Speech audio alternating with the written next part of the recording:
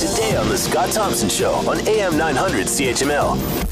A lecture last night at McMaster University Medical Center went on how to handle the opioid crisis. How often do people receive these types of addictions? What can be done to help? We talk about this all the time. What we rarely talk about are success stories and what's the journey getting better? What's the journey getting off all of this? And are there success stories, or is it just a mountain of doom and gloom? To talk more about all of this, Dr. James McKillop is with us, professor of psychiatry and behavioral neurosciences, McMaster University's DeGroote School of Medicine, and director of the Peter Boris Center of Addictions Research, St. Joseph's Healthcare, Hamilton, and Mac. And he is on the line with us now. James, thank you very much for taking the time to join us today. We appreciate this. My pleasure. Good to talk to you, Scott. You know, James, we hear so much about the negatives, the bad things, the terrible things that happened, and how this is just an epidemic. What are the good stories?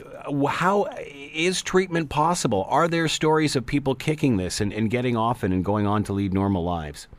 There absolutely are, Scott. And I think it is important to emphasize what a tragic time we're going through now and the scope of the epidemic. But the other side of that coin is that there is good treatment out there and recovery is possible. What we know is that many people are able to ultimately change their behavior and able to reach full recovery. And there's no silver bullet. There's no single thing that will cure addiction once and for all, no magic pill. But there are lots of things that together, with a good care team, can help people beat it and really regain their lives.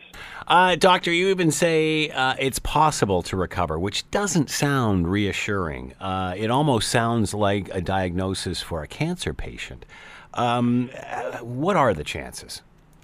Well, it's hard to say in very black and white terms. What we do know is that even by some estimates, the majority of people will ultimately be successful, and it's by no means a minority of individuals who struggle.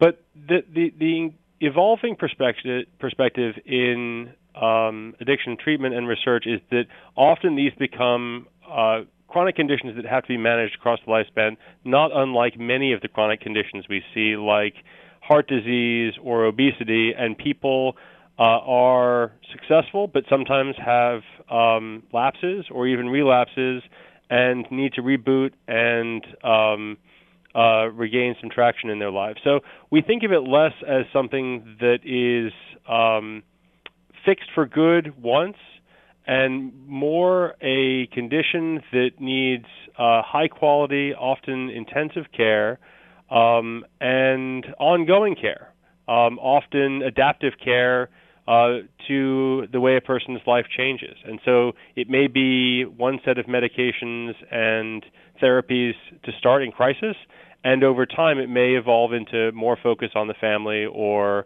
vocational training. And so it's really a much more holistic perspective that we're taking now. Want to hear more? Download the podcast on iTunes or Google Play and listen to The Scott Thompson Show weekdays from noon to 3 on AM 900 CHML.